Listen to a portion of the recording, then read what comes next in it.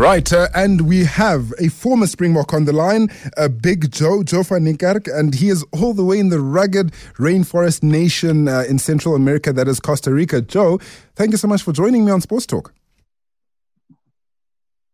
Absolute pleasure, Bukle. Thank you so much for having me. Oh, it's an absolute pleasure to be talking to you, and a lot to talk about, really. But I want to start off with your glittering rugby career, and it really was a glittering career. A lot of people, supported you. You were a big Springbok. You are somebody who had a number of games for the Springbok, over half a century of matches or caps for the Springboks. And you, of course, even went on to captain the likes of Toulon and so forth. Just talk me through your career and what it actually did for you as a human being with everything that you would have experienced. Well, thanks so much for once again, thanks so much for having me here, Bukle.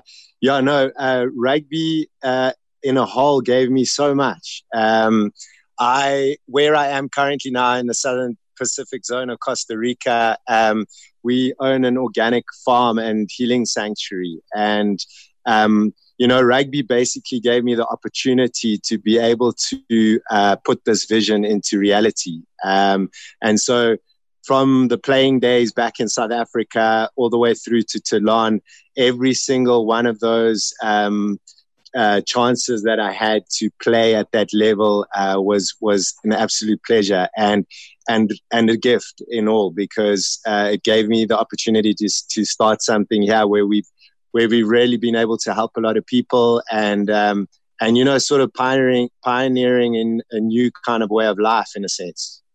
How do you then go from a rugby player to a transformational retreat owner in Costa Rica? How did that switch even happen? Well, I originally came out to Costa Rica a couple of times after my rugby career, and I've been searching, just basically coming on holiday and feeling out the place, and I fell in love with Costa Rica. Where we are here, it's very much in the jungle, and you're in such union with nature and just an organic way of life. So the actual path to getting here, I think after I finished my rugby career, I had a kind of an epiphany, and it was that the day that I finished playing was in Toulon in the south of France. I woke up and my whole body was just in absolute inflammation and pain.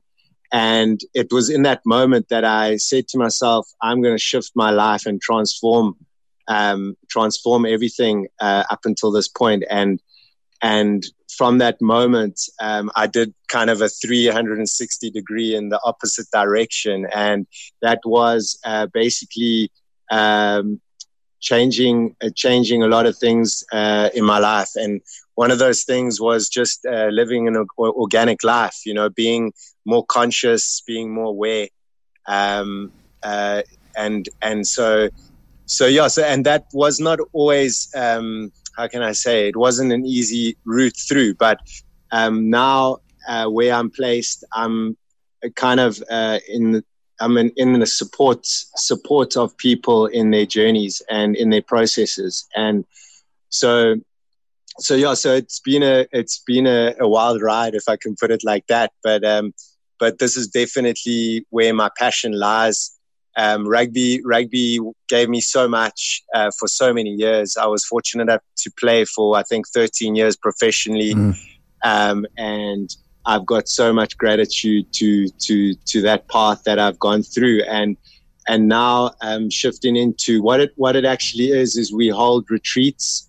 So we allow facilitators, transformational retreat facilitators to come in, and what they do is they hold a week-long program where people can come in and really connect with nature, connect with themselves, live more out of the heart, and get some really good nutrition into their bodies.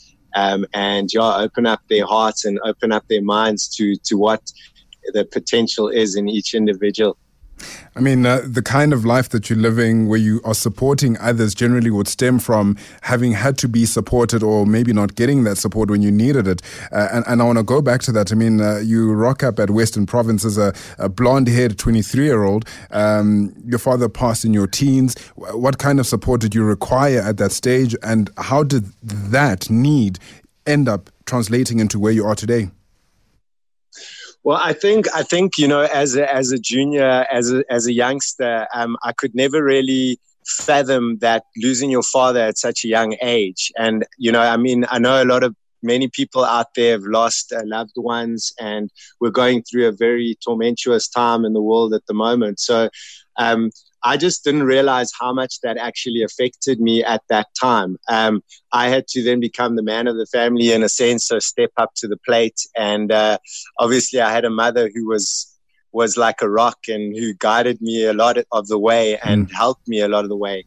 But I realized in my 20s, I realized that I hadn't quite dealt with the trauma of losing my father when I was a youngster. And so through the process of playing and then obviously leaving South Africa and going to Toulon, I started to realize that the answers that I was searching for were within. They weren't without. They weren't out there in the reality that I was living. It was within me. And so that was a profound kind of realization that all the answers are within us, and obviously there are people, mentors and people that have supported and guided. And I'm also super grateful for them. But yeah, that was something which when you're a child, you can't really understand how or why something like that happens. And I think that was the very first lesson that I had of impermanence in this world, that on a daily basis, people are taken away from us, or let us say that they transition into a different dimension or a different place. And so we're all dealing with that, life and death, rebirth, all of these things, transformation. I'm truly inspired by transformation. I think, it's not necessarily becoming a better person, but it's really connecting into the heart and living a life where you think of others and you are in a process of being there for them. And when that happens, when the greatest feeling in the world for me is like when someone has gone through a massive passage, when something has come up for them. Most of the time it's really personal things. Maybe they've lost someone in their life, or they're in depression, or they're just in a dark place. And when they come out of that, there's nothing better than being in support of that. And when you see their faces light up and you see the smile and you see the true self come through, it's so inspiring. And through that process, I feel like there's an energy that's created, and as well as that person gets healed, as well as I get healed. So it's like a double whammy in one shot. And I think that is the greatest gift that I've been given on this path. Big Joe, before I let you go, I just want to find out, has this outlook on life that you have rubbed off on any of your old mates that you had played with in your professional days? I've been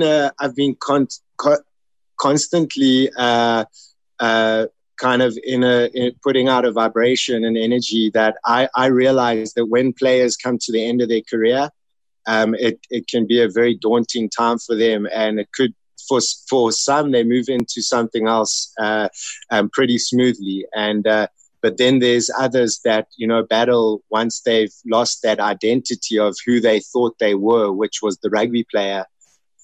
Once they lose that, or once they were professional sportsmen for a lot of their life, and then once that ends, they're not revered, and they're not being put in the press, and their name isn't being put in the papers every weekend. And so that like kind of loss of identity can be really tough. And so for me, I think my process and my path has been pretty much kind of trying to transcend that and really realizing, who are we? Are we the sportsman, or is that just a facet of who we are? And then the realization after that of that I am enough. I am enough. That is it. Like, I am enough. Like, regardless, like if I'm not in the papers, I'm not in the newspapers, I'm not on the news, all of these things. It's actually irrelevant once you realize that in your heart, you are already enough. I mean, the kind of lessons that you could teach to any human being, really, that they are enough. Joe van Niekerk, regarding a quick one, regarding what's happening, this pandemic that's happening currently across the world. I know that Costa Rica is sitting at just, under 400 cases at the moment. How is it there? How's the experience? Is there a lockdown? And what kind of precautions are you taking? Yeah, so we, as soon as we heard what was going on, we kind of went into lockdown mode. So we confined ourselves from interaction. We had the social distancing, and we really, Costa Rica's been very proactive. The government has been very proactive in terms of, sending out the right information so that the people really understand that, the virus is passed in certain ways, and that we have the ability and the power within us to be able to confine that virus. And so what we've been doing here on the farm where I stay is we're in confinement, and we do use social distancing. So we're not going out of the farm at all. There are people that are going to obviously get some supplies and things like that.